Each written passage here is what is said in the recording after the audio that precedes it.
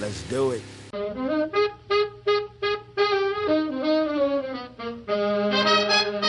Well, good morning and welcome to the Automotive Hour. I'm your host, Louis Altazan, with Mr. Brian Terry. Hey, between the two of us, we'll try to help you out and point you in the right direction. Get you a little free automotive advice. Give us calls. Of course, that is area code 225. If you're out of the local calling range. That's right. You laugh because I bumbled and stumbled on that last week. Yeah, I know. I've been practicing all week, man. I got it down now, you know. Everybody calls a shot, they get the same thing, That's right? 20 years, I just about got this down. Well, I'm almost. Figure the buttons out, you'll be good. Then that would be great. That would be great. I just don't know if I'm going to live long enough to get all that done. There you go. Hey, just in case you don't care to call in, something occurred to you during the week. That's right. You can always visit our website and get your questions answered there. Address is www.agcoauto.com. AGCOAUTO. And what does that stand for? Altazan's Garage Company. There you go. Every day of the week. That's right. Yeah, go ahead and give us a call. Of course, you can send me an email if you have a particular question, or you might look on the auto repair information section where you will find two databases, actually three. There's a glossary. There's also a short to the point vehicle question section. And Correct. Then there is the detailed topics, which is much, much more information on any specific topic. Put one on there this morning on vehicle odors. Smells that you might get in a vehicle. Yeah. And that can go anywhere from a gas smell that you smell maybe when you start the car or when you turn the car off to a kind musty, of a sweet, musty smell, sweet smell. Right. Like maple syrup sometimes. Right. What is that? Sulfur dioxide, which smells like rotten eggs. Right. All these type of smells, how to diagnose them, and what to do to get rid of them. There you go. Good article. Sounds you might like want it. to pop on there, see what you think. Lots and lots of other good information on there. It's www.agcoauto.com. I think you'll really like it. And we're going to our phone lines with Roger. Good morning, Roger. Good morning, sir. I called you last week. I don't want to ruin too many calls, but I need to follow up on that. I asked you about changing the transmission fluid in a 2007 Ford pickup truck. All right, sir. And you said the torque, what? The valve bodies, bolts, yes, sir. What was the torque on that? I don't know it off the top of my head. If you want to send me an email, I'll look it up for you. Okay, and one more question. Mm-hmm. If I want to change the battery in a thing, is it can I do that myself? Can I how do I do that? Take out one post at a time? Well, Roger, it is best if you can come up with some type of way where you can keep the battery power alive while you're changing the battery. In other words, at AGCO, what we do, we've got a jumper battery we put across it when we change it. The reason being, when you disconnect that battery, you're going to lose all of the diagnostic information you need. Right. You're going to lose all your transmission adapt points. You're going to lose your idle function. All you learned memory. Right. It will all regenerate. Right. But it takes a while. If your inspection stickers do or anything like that, you're going to have an issue. I mean, absolute worst-case scenario, just disconnect it and go ahead and do your business, and it's going to regenerate. I got you. Best thing, we've got a adapter that hooks into the OBD2 connector and has a built-in battery, and it keeps the power up on it. Mm-hmm. Now, I mean, if you like doing it, that's great. I don't think you'll save any money doing it yourself because we don't charge anything to install a battery anyway. We carry Motorcraft batteries. We put it in there for you at no charge. So sometimes it's just wise to just go ahead and let somebody else do it for you. But if you want to do it, you like doing it, well, that's great. But if you can preserve that memory, I think you're going to be happier long term. Right. You're right. So you do have the batteries in? We keep the Motorcraft batteries in stock. And you have the belt, too, to go in that truck? Yes, sir. If I don't have it, I can get it from Ford real fast. I got you. Thank you, sir. All right, Roger. All right, thank you, man. Good day. Bye-bye. All right, if you want to be part of the Automotive Hour, we would certainly love to have you. Oh, I got a lot of nice calls right off the bat. I'm telling you. I talk too fast. Daniel, if you call right back, we'll put you straight up to the top of the list. Yeah, I got Jack in my jaw a little bit too fast there. That's it. That's a good call about the batteries. And a lot of folks do not realize that a battery today does a whole lot more than just start the car. Yeah, you used to basically just start the car, and that was about it. Right, and the alternator kept it charged up. Well, run and a few lights. once the alternator started charging, I mean, you could basically disconnect the battery car and just keep on running just fine. Sure. Now, you don't do that today. No, you do that today, you're in trouble. Yeah, you probably bought a PCM. Yeah, or an alternator. Yeah, or both. When you disconnect the battery now, it's going to take the buffer out of the system, which is a necessary part, and you're going to end up kicking your voltage way, way high, possibly damaging several components. But the point is that the battery actually subsidizes the alternator under many conditions because today's cars draw so much electrical power. Right. When an alternator is at an idle, it can't really put out but maybe 25 or 30% of its rated capacity. Say you've got a 100 amp alternator. Okay. Make the math a little easier. Well, at a 600 RPM idle, it may only produce about 30 or 40 amps at most. Right. When you get to 2,000 RPM, which is normal driving time, now it's producing 100 amps. But let's say you're sitting at a red light and the car is out on idle. You've got the air conditioner on. You have the headlights on. Maybe you have the rear window defrosters on. That car is drawing more amperage than the alternator can put out. Right. The extra current is coming out of the battery. Correct. It's subsidizing the alternator. That's why, under certain conditions, if you don't drive a car a whole lot, you can actually end up with a dead battery, even though you drive it every day. If you don't drive it enough, drive it far enough or fast enough, you can actually discharge the battery and end up with a dead battery. Right. Let's go back to our phone lines. Omar, good morning, Omar. Good morning, my friend. Yes, sir. I appreciate the education. I'm a mechanic, but I appreciate the education that I get from you guys. Yes, sir. Listen here. I'm buying a 93 Mercedes-Benz 190E. Mm-hmm. Okay, my former employer is giving it to me for $1,500. Okay. Besides the price, I think that's more than fair. Mm-hmm. Okay, what should I do once I get that? Should I change the oil and tune it up? Because it runs real good right now. Omar, has the car been sitting or not being used? It hasn't been used. Has not been used, yes, sir. It's been sitting on the lot. Okay, Omar, I would probably go ahead and replace all of the fluids in the car, depending on how long it's been sitting. It's been sitting for a couple, 3 or 4 years. I would go ahead and replace all of the fluids in the car. I'd replace the oil. I'd probably replace the transmission fluid, the brake fluid, and the power steering fluid at a very minimum. Just because all of those oils, when they sit, they tend to contaminate. Moisture gets into them, and the cost of replacing them, particularly if you can do it yourself, is very, very, very low relative to the things they're protecting. Okay, how do you feel about a tune-up and replacing the plugs and the plug wires? That's not going to be as important no more, simply because spark plugs don't care about time. They only care about how many times they fire. They have fired 40, 50, 60, 70,000 miles, pick a number, they're going to wear out. But if they just sit there, they don't really do anything. They don't wear out, as opposed to fluids that sit there and absorb moisture, so they wear out even though they're not being used. The same thing with rubber components, like, for instance, belts and hoses. They really don't care a whole lot whether they're being used or whether they're just sitting there. So they are more time conscious. Kind of like your plug wires. Yeah, your plug wires would be more critical than your spark plugs. Actually. I would probably pull out a couple of the spark plugs, maybe one on each bank, measure the gap on it. If the gap is good and the insulator looks good, I probably would leave them alone. If the gap is worn, then yeah, sir, go ahead and change them. But stuff like the plug wires are going to be much more of an issue simply because they're rubber, and the rubber deteriorates over time, whether they're used or not. Okay, well, then that's what I'll do. I'll just change out all the fluids because I don't know how long the car's been sitting on the lot. Well, and it just doesn't make sense to risk that. One big thing, Omar, go ahead and change that antifreeze or coolant in there because that's probably one of the most important fluids on a car. It starts to become real corrosive over time, and it'll start eating up stuff like radiators and heater cores and a lot of real expensive parts. So get that swapped out, and when you do, go ahead and use distilled water. In other words, drain it all out, mix it in a container before you put it in, 50-50, distilled water and antifreeze, and then put that into the car. Don't pour the antifreeze in and pour the water on top. Okay. All right, thank you. Okay, Omar. Good luck to you, man. All right, if you want to be part of the Automotive Hour, we would love to have you. And we've got Daniel on the line. Good morning, Daniel. Hey, good morning. Yes, sir. How you guys doing? Doing great, sir. I have a 2001 Nissan Sentra. The check engine light, serve engine soon, actually, it says. Yes, coming on, off and on for 3-4 months. And Okay. I took it to the dealer, okay? Uh-huh. They had it for a week, Uh-huh. not just for that, but the other things. Uh-huh. And they put a $561 piece of part on there Mm-hmm. called mass airflow sensor. Okay, yes, sir. Mm-hmm. And 2 days later, Light came back? the light came right back. Mm-hmm. Yeah, what I would do is probably just go back to them and tell them what's happened. Daniel, there's a number of reasons something like that can happen. Number one being, of course, they may have misdiagnosed the problem, in which case you need to just rationally discuss it with them and see what they're going to do about it. Number two is another issue could have occurred in the meantime. And number three is it could have got a defective part. The level of parts that we're getting today, and this is in every brand across the board, but even a new Nissan part, you may get a defect right out of the box. I mean, they are really, really sad. So what I would want to see, Daniel, when you got your receipt back, they should have listed a code on there that they had found. There's what they were trying to treat with the check engine light. I'm looking at it right now. Like a P-O something, 3 numbers. It'll be a P followed by 4 numbers.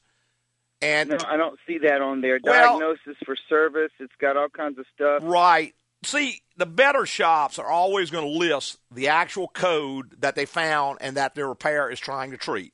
Mm-hmm. Now, if you don't have that information, it's kind of he said, she said, so it's too late to do anything this time. But next time around, anytime you get a repair, you want to know specifically what code did you do this to treat. Mm-hmm. Because if you go back and the same code's in there again, hey, bang. Is it a CP number?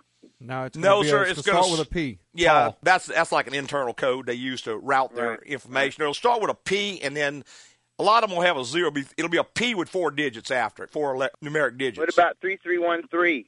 No, probably not. Yeah. Okay. But anyway, they said that they would look at it again for so long, and I don't understand. Once they diagnose it, if they did a diagnosis to begin with, then. Really, that should have fixed it. It should. $560 for a part? That is correct. And I can't say that they misdiagnosed the problem because we just don't know. But, again, it could be that. It could also be another problem that got created when they did the repair. So I wouldn't get real freaked out about it because let's say they changed the mass airflow sensor, they fixed the problem, but inadvertently they bumped one of the vacuum lines, and they're old, car's old. Right. It cracked the vacuum line. Well, now you got another code. Well, there's only one check engine light.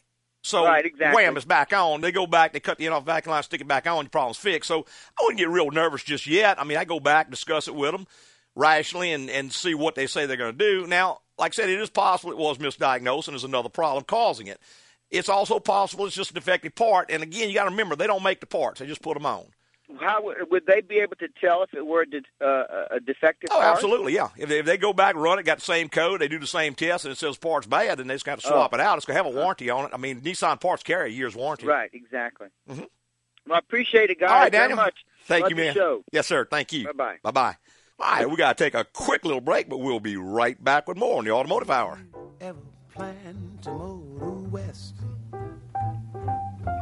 Travel my way, take the highway, that's the best. Ah, yes, Mr. Bigfoot. Make yourself comfortable on the couch and tell me what has stressed you out. I'm just a secluded forest dweller, and I like it like that. But every now and then I get these people hunting me down. There's a TV show, jerky commercials, and now another movie. Then I worry about the hype. If they do find me, will my feet be big enough? Well, Mr. Foot, I can't really do much about these people, but I can tell you how to create some peace of mind in your life. Do like me and take your car into AGCO once a year for a general inspection. They provide me an honest opinion on the maintenance and repairs I need now and in the future. They can even catch small issues that could lead to big expensive problems down the road. An AGCO general inspection, huh? Oh, one more thing, Doc. Could you tell me where I can find this toilet paper? I've heard wonderful things about it. Here's AGCO's number and the name of another store that may ship some TP straight to your cave. Thanks, Doc. Get your own peace of mind and schedule your general inspection today at AGCO Automotive. AGCO, it's the place to go.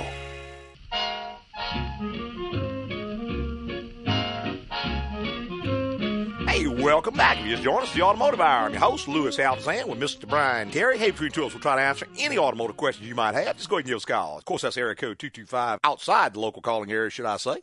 Going back to our phone lines, we've got Larry online. Good morning, Larry. Hey, what's going on? Yeah, great, man. Good morning. 03 Chrysler Town & Country van. Uh-huh. I got called out of town. Fuel pump went out. Okay. And I found a fella to change it. Okay. In town. Everything works good except the gas gauge. Okay. When I first turn it on, the gas gauge goes up, stays on for about 30 seconds, and comes back down. Huh. Drive about 15 or 20 miles, and it'll start working. Okay, and it was not doing that before he changed the pump? No. Larry, I would want to see if that pump, the replacement pump, came with a new sender unit. A lot of them do, and if so, it is probably a defective sender unit. Okay. Just from the way it's working. If it were unplugged or not plugged in correctly, then it wouldn't work at all, or it would always do the same thing.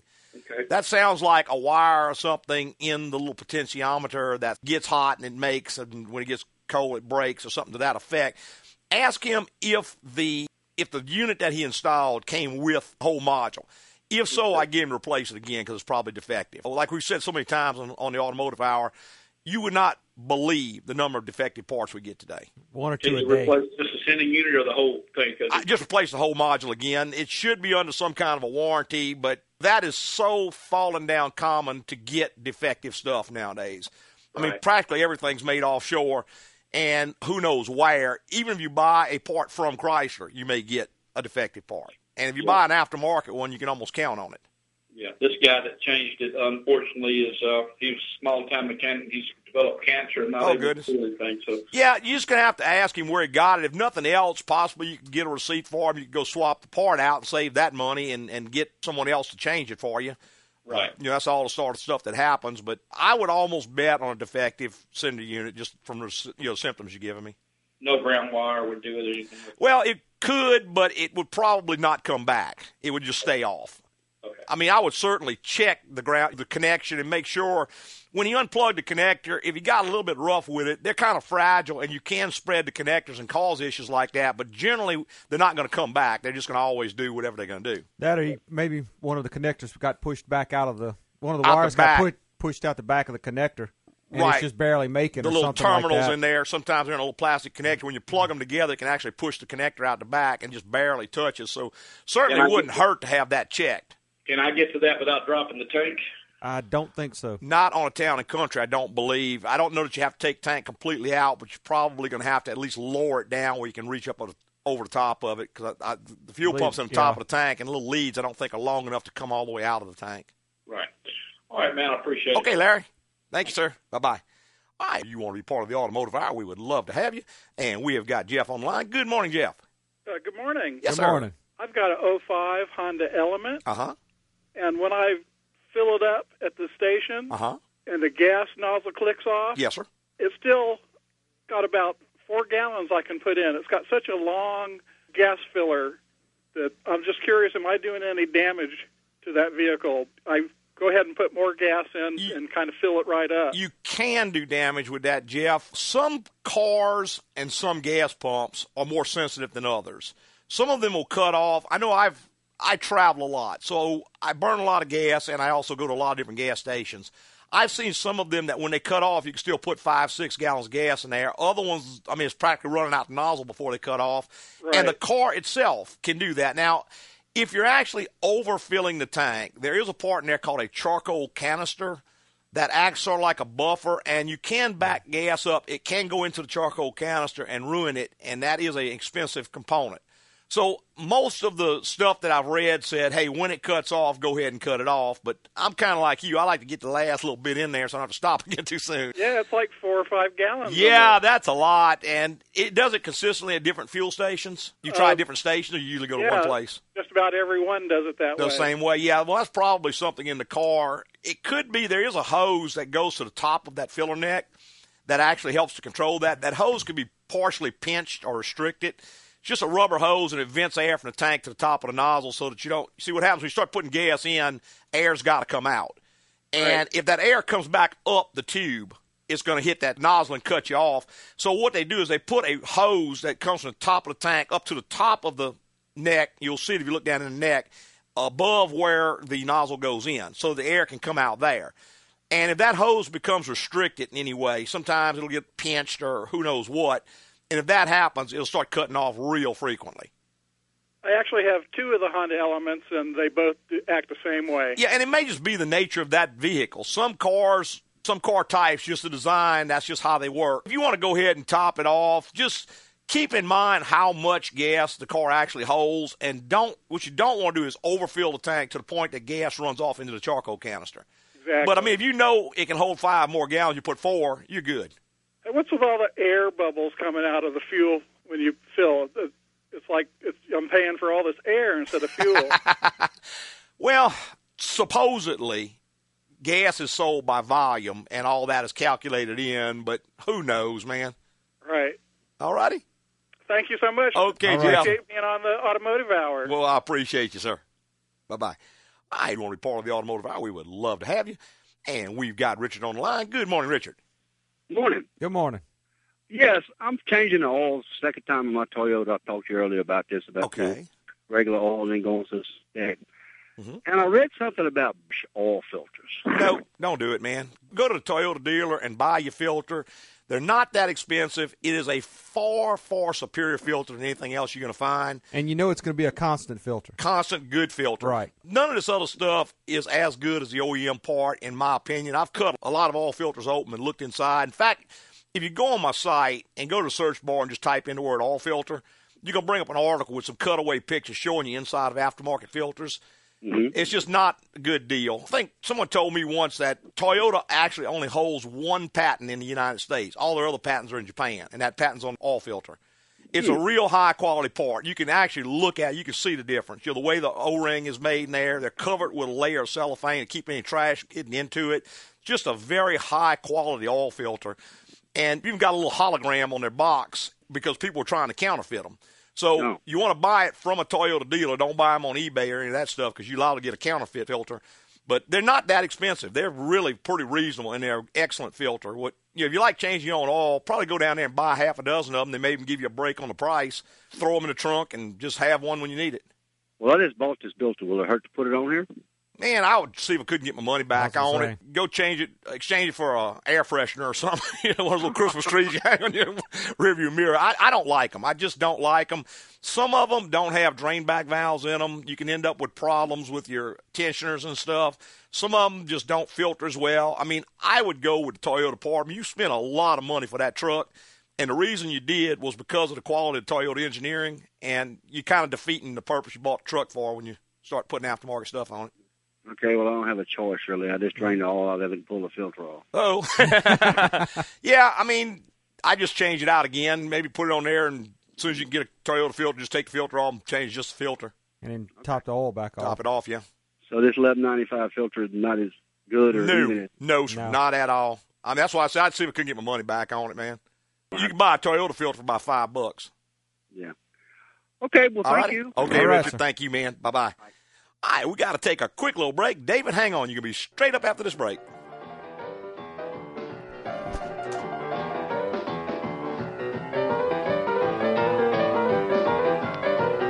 So lie back on the couch, Ms. Bo Peep, and tell me what's got you stressed. My sheep keep getting lost. I mean, they're in the meadow one minute, and I look down at a text, and then I don't know where to find them. And they keep doing it.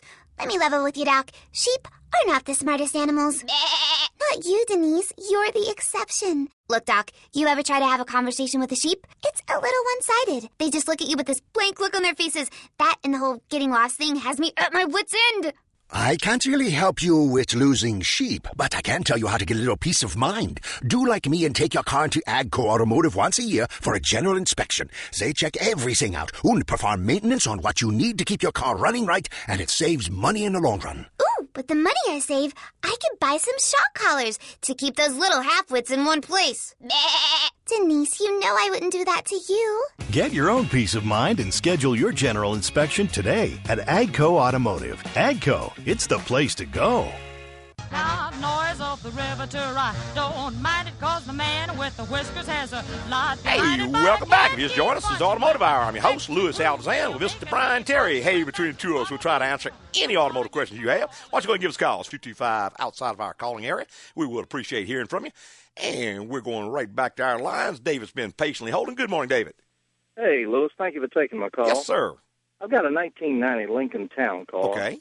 And automatic transmission, 302 V8. Yes, sir. The outer shaft that goes into the torque converter is snapped in half. Okay, yeah, that does happen on them sometimes. I'm just wondering, how difficult is it to change that shaft? Not terribly, David. I mean, you got to pull the transmission out the car, obviously. Yeah, I've already got it out. Yeah. Yeah, I take the torque converter out, and I think it just pulls right on out. Now, you might want to make sure that something didn't cause it to break, like a pump locked up or something like that. Now, you would have to remove the pump. That also comes out the front.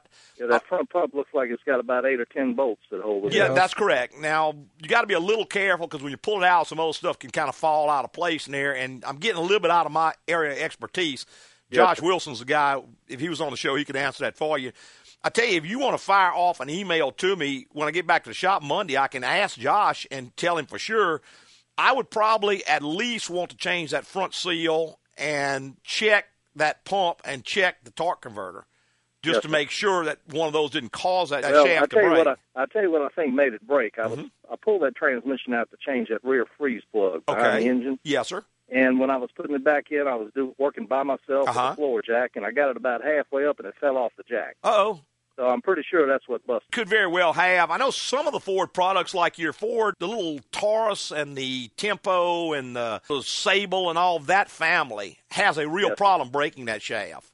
Really? But now that particular transmission, I think that's a 470W in that one. I am not sure. Or AODE maybe. It's not a real big transmission. Right. Those may. I've not heard of a lot of trouble with those breaking that shaft, but again, something could have caused it. Just kind of check everything. Make sure if you take the new shaft, stick it down here, just kind of turn the pump, make sure it turns free. Stick the other end of the torque converter, turn it, make sure it turns free. If everything turns free, you can probably just change it. Of course, go ahead and change that seal in the front, and it's going to be if I pull that front pump out, is stuff going to come out of there that I can't get back in? I don't think so, but I don't know that for sure. Like I said, it's just a little out of my feel. Sure. Certainly stand it up on its end when you do it, and I think there's a big O-ring around that pump, maybe a gasket under it. You're going to change those. Also check the snout on that torque converter, make sure it's not rough or anything, because those do tend to get rough when the bushing wears out, and they'll start chewing stuff up. Now, if you could wait till Monday, I'll be glad to ask Josh about it and find out for sure, but if you're in a rush to get it done. Sounds like I might better just take it to a transmission shop. It wouldn't really hurt to bring it by somebody and at least let them look at it. I don't know if anybody's open on Saturday, but there might be somebody. Do y'all work on those things, Lewis? Yes, sir, we do. I could give you some advice on it. We don't actually work on units that are out of the car. We just strictly work on stuff in the car. Right, But if nothing else, I can get Josh to look at it and give you some advice on it. Yes, sir. Okay, well, listen, I sure appreciate your help. All right, sir. Thank you. Y'all have a good day. Thank you. Bye-bye. All right, if you want to report on the Automotive Hour, we'd love to have you. And we're going back to our phone lines. We've got Steve on line. Good morning, Steve. Hey, Lewis. Hey, Brian. Good morning. Man. Hey, I've got a 2000 Caravan. Speaking of smells, I got to change the heater core in. All right, sir. Big job. Yeah. Oh, I've been in there before. I had to change the evaporator core. Oh, well, yeah. You've been there. Right at it.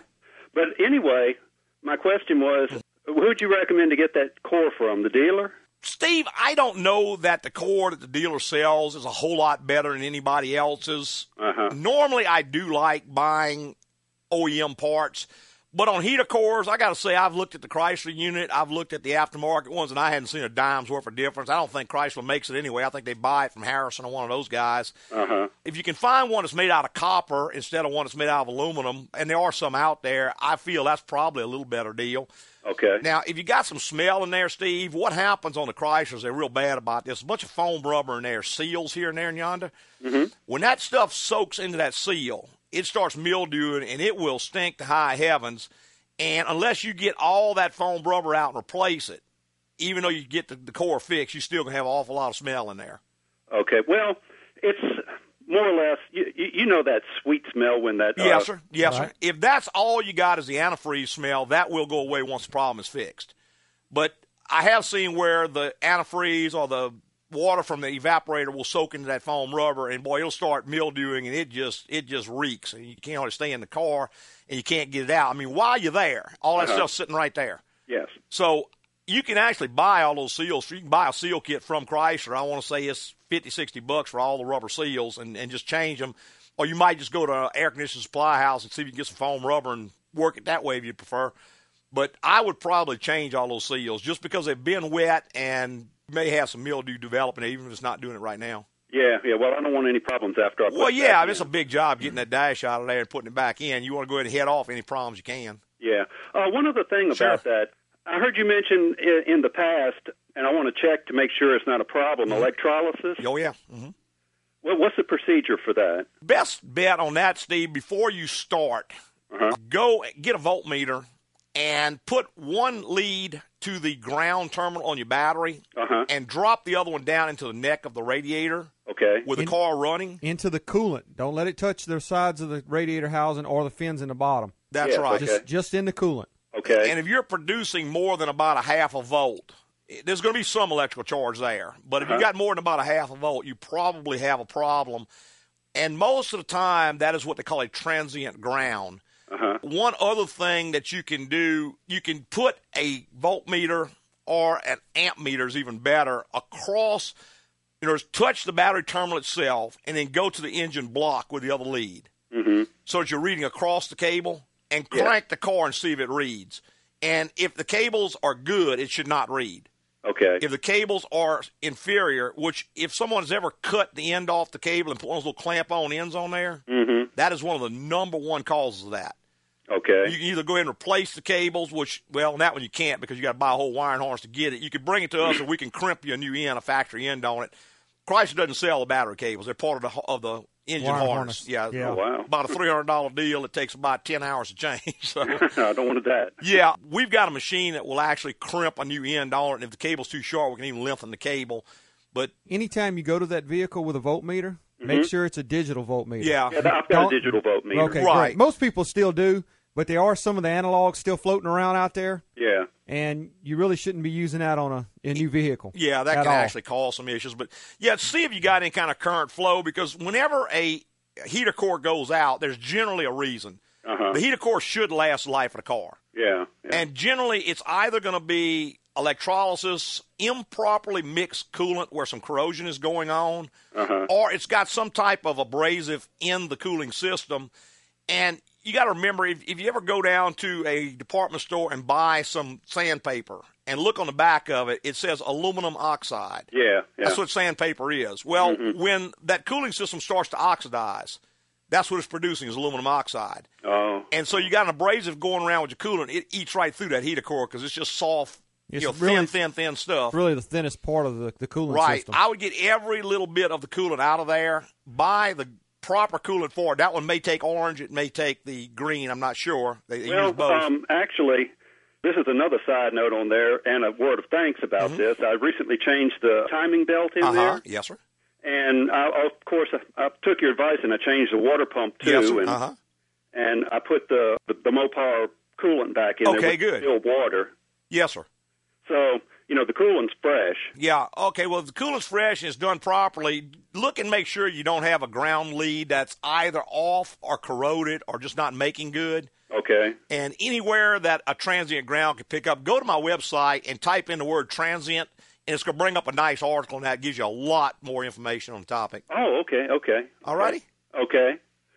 Okay, well, I guess that plug away at There you go. Good luck, Steve. Okay, thanks, Lewis. All right, man. Bye-bye. All right, we're going to take one last little break, and we're going to be right back with more on the Automotive Hour.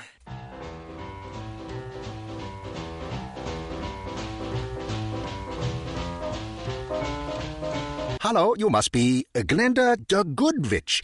Relax on the couch and tell me what's stressing you out. Do you know how stressful it is to be good all the time? I don't want to be wicked, but sometimes I'd just like to not say thank you, or pinch a bratty kid, or stick my finger in a chocolate, and if I don't like the flavor, put it back in the box. Oh, that would be divine. Unfortunately, Glenda, I can't assist you with your goodness issues, but for peace of mind, schedule an annual general inspection with AGCO Automotive. They'll check out your vehicle, perform needed maintenance, and let you know about future repairs. That way, there are no surprises. Well, you definitely want your automotive repair shop to be good and not wicked. A young girl once told me there's no place like home. And I've got to go. Just bill me. I'll be somewhere over the rainbow. Toodaloo! That little witch might not be so good after all. Get your own peace of mind and schedule your general inspection today at AGCO Automotive. AGCO, it's the place to go.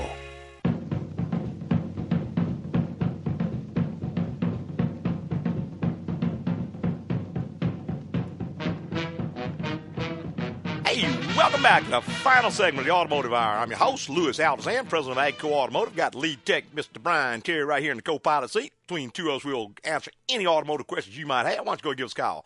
It's area code 225. Got plenty of time left. That's it. If you're going to make a call, That's right. Now's the time to do it. Plenty of time, and all lines wide open. Go ahead and give us a call. I'll be glad to try to help you out and point you in the right direction. This call was a good one. He's talking a little bit about electrolysis, and that is one of those really, really mysterious things. Can be extremely difficult to hunt down. Oh, yes. And anything on the car where electricity is flowing where it shouldn't, what happens is that the engine is mounted on blocks of rubber to insulate the vibrations of the engine. So it is electrically insulated from the car.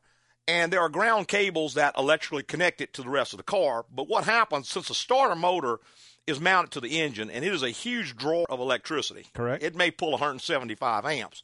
Let's say you go and you cut the ends off your cables, like people do, and they put those little bolt-on battery terminals in on the end of it.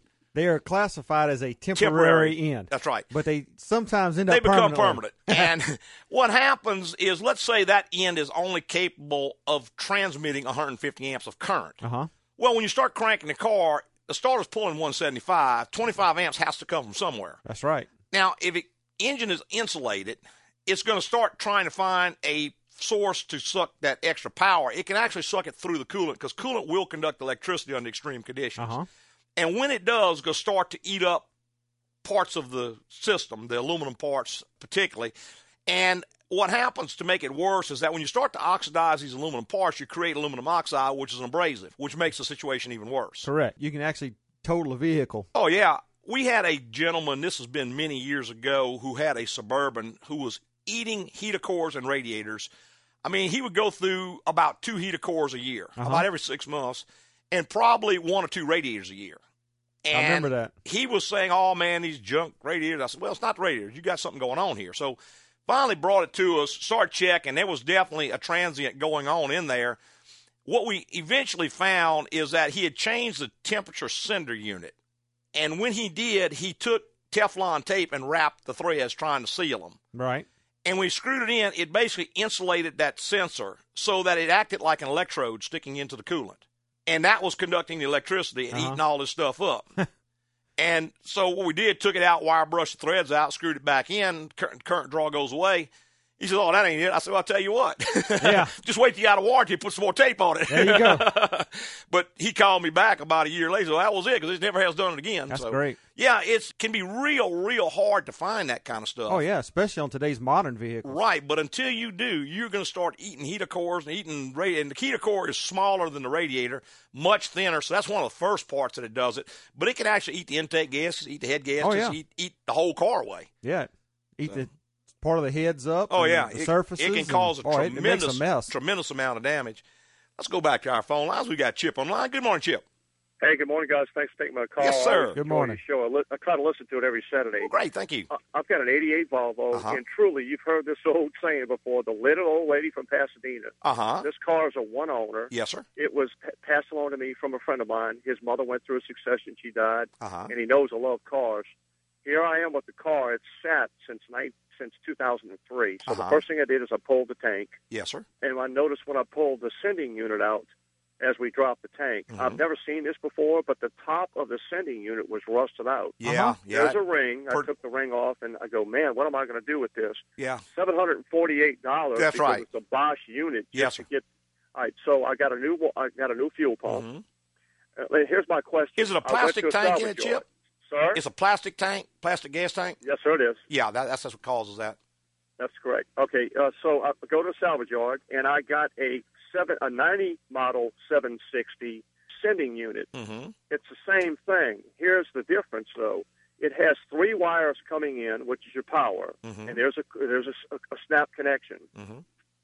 Outside of the 3 wires, there is a separate ground wire on the 88 Volvo's unit. The 90 unit has a integrated ground. Okay. My question is, can I make that work with the wiring?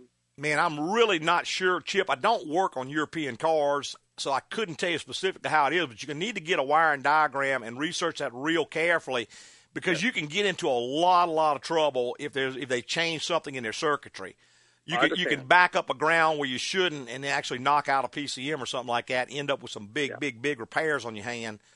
I don't want to spend a whole lot of money, and I appreciate that advice, but this is one of those cars that's, I guess, worth spending a little money for. I mean, it's got 42,100 miles on it. Yes, sir. I'm gonna heed that advice, and I appreciate it. And guys, keep on with the great work on the show. Okay? Well, thank you, sir. Thank you.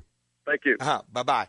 Yeah, on something like that, you'd almost have to get a wiring diagram and see exactly what it is they changed, right, and why they changed it, because they could also have changed the sender unit itself. One may be digital, one may be analog, or something like that, and it's going to kind of go berserk when you plug the other one in there. And somewhere around those 2 years, everything changed. Yeah, all your big manufacturers changed body styles in that period of time. And, man, it's just, like you said, you're going to have to find a wiring diagram and sit down and figure it out. Right, really study it. Or find someone who's familiar with it. You might find a Volvo expert, and there are some around, guys who just work on that, who may know.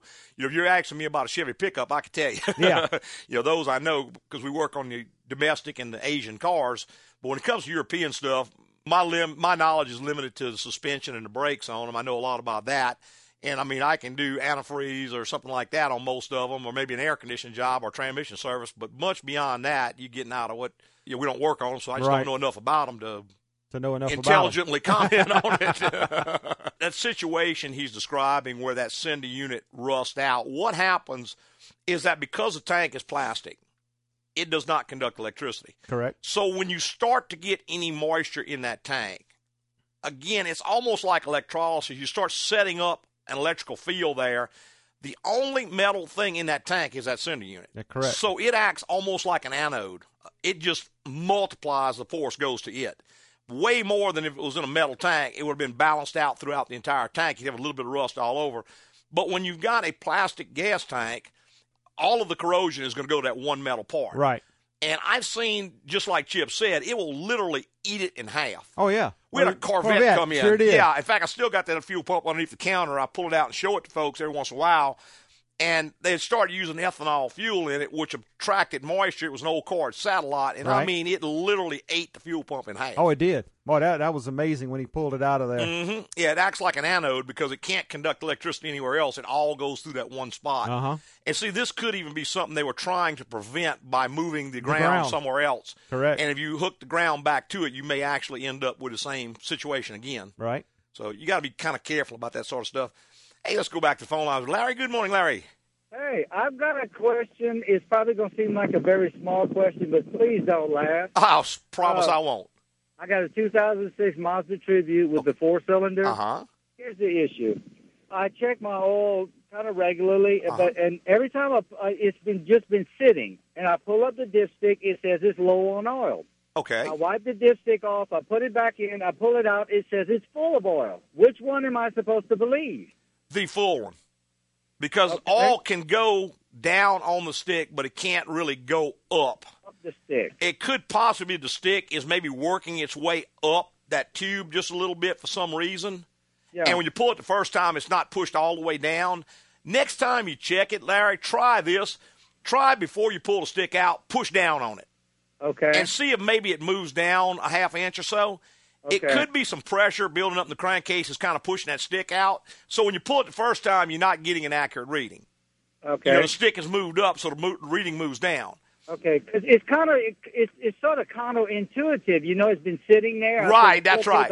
That's right. And I'm thinking it's probably the stick during driving is either blowing up or possibly vibrating up, raises the stick, which drops the level. The second time around, obviously, you're pushing the stick all the way in, so now you're getting an accurate reading.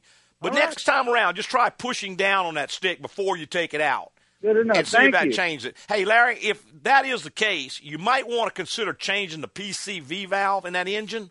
Okay. Because that's a little cheap part that keeps it from building up pressure in the engine.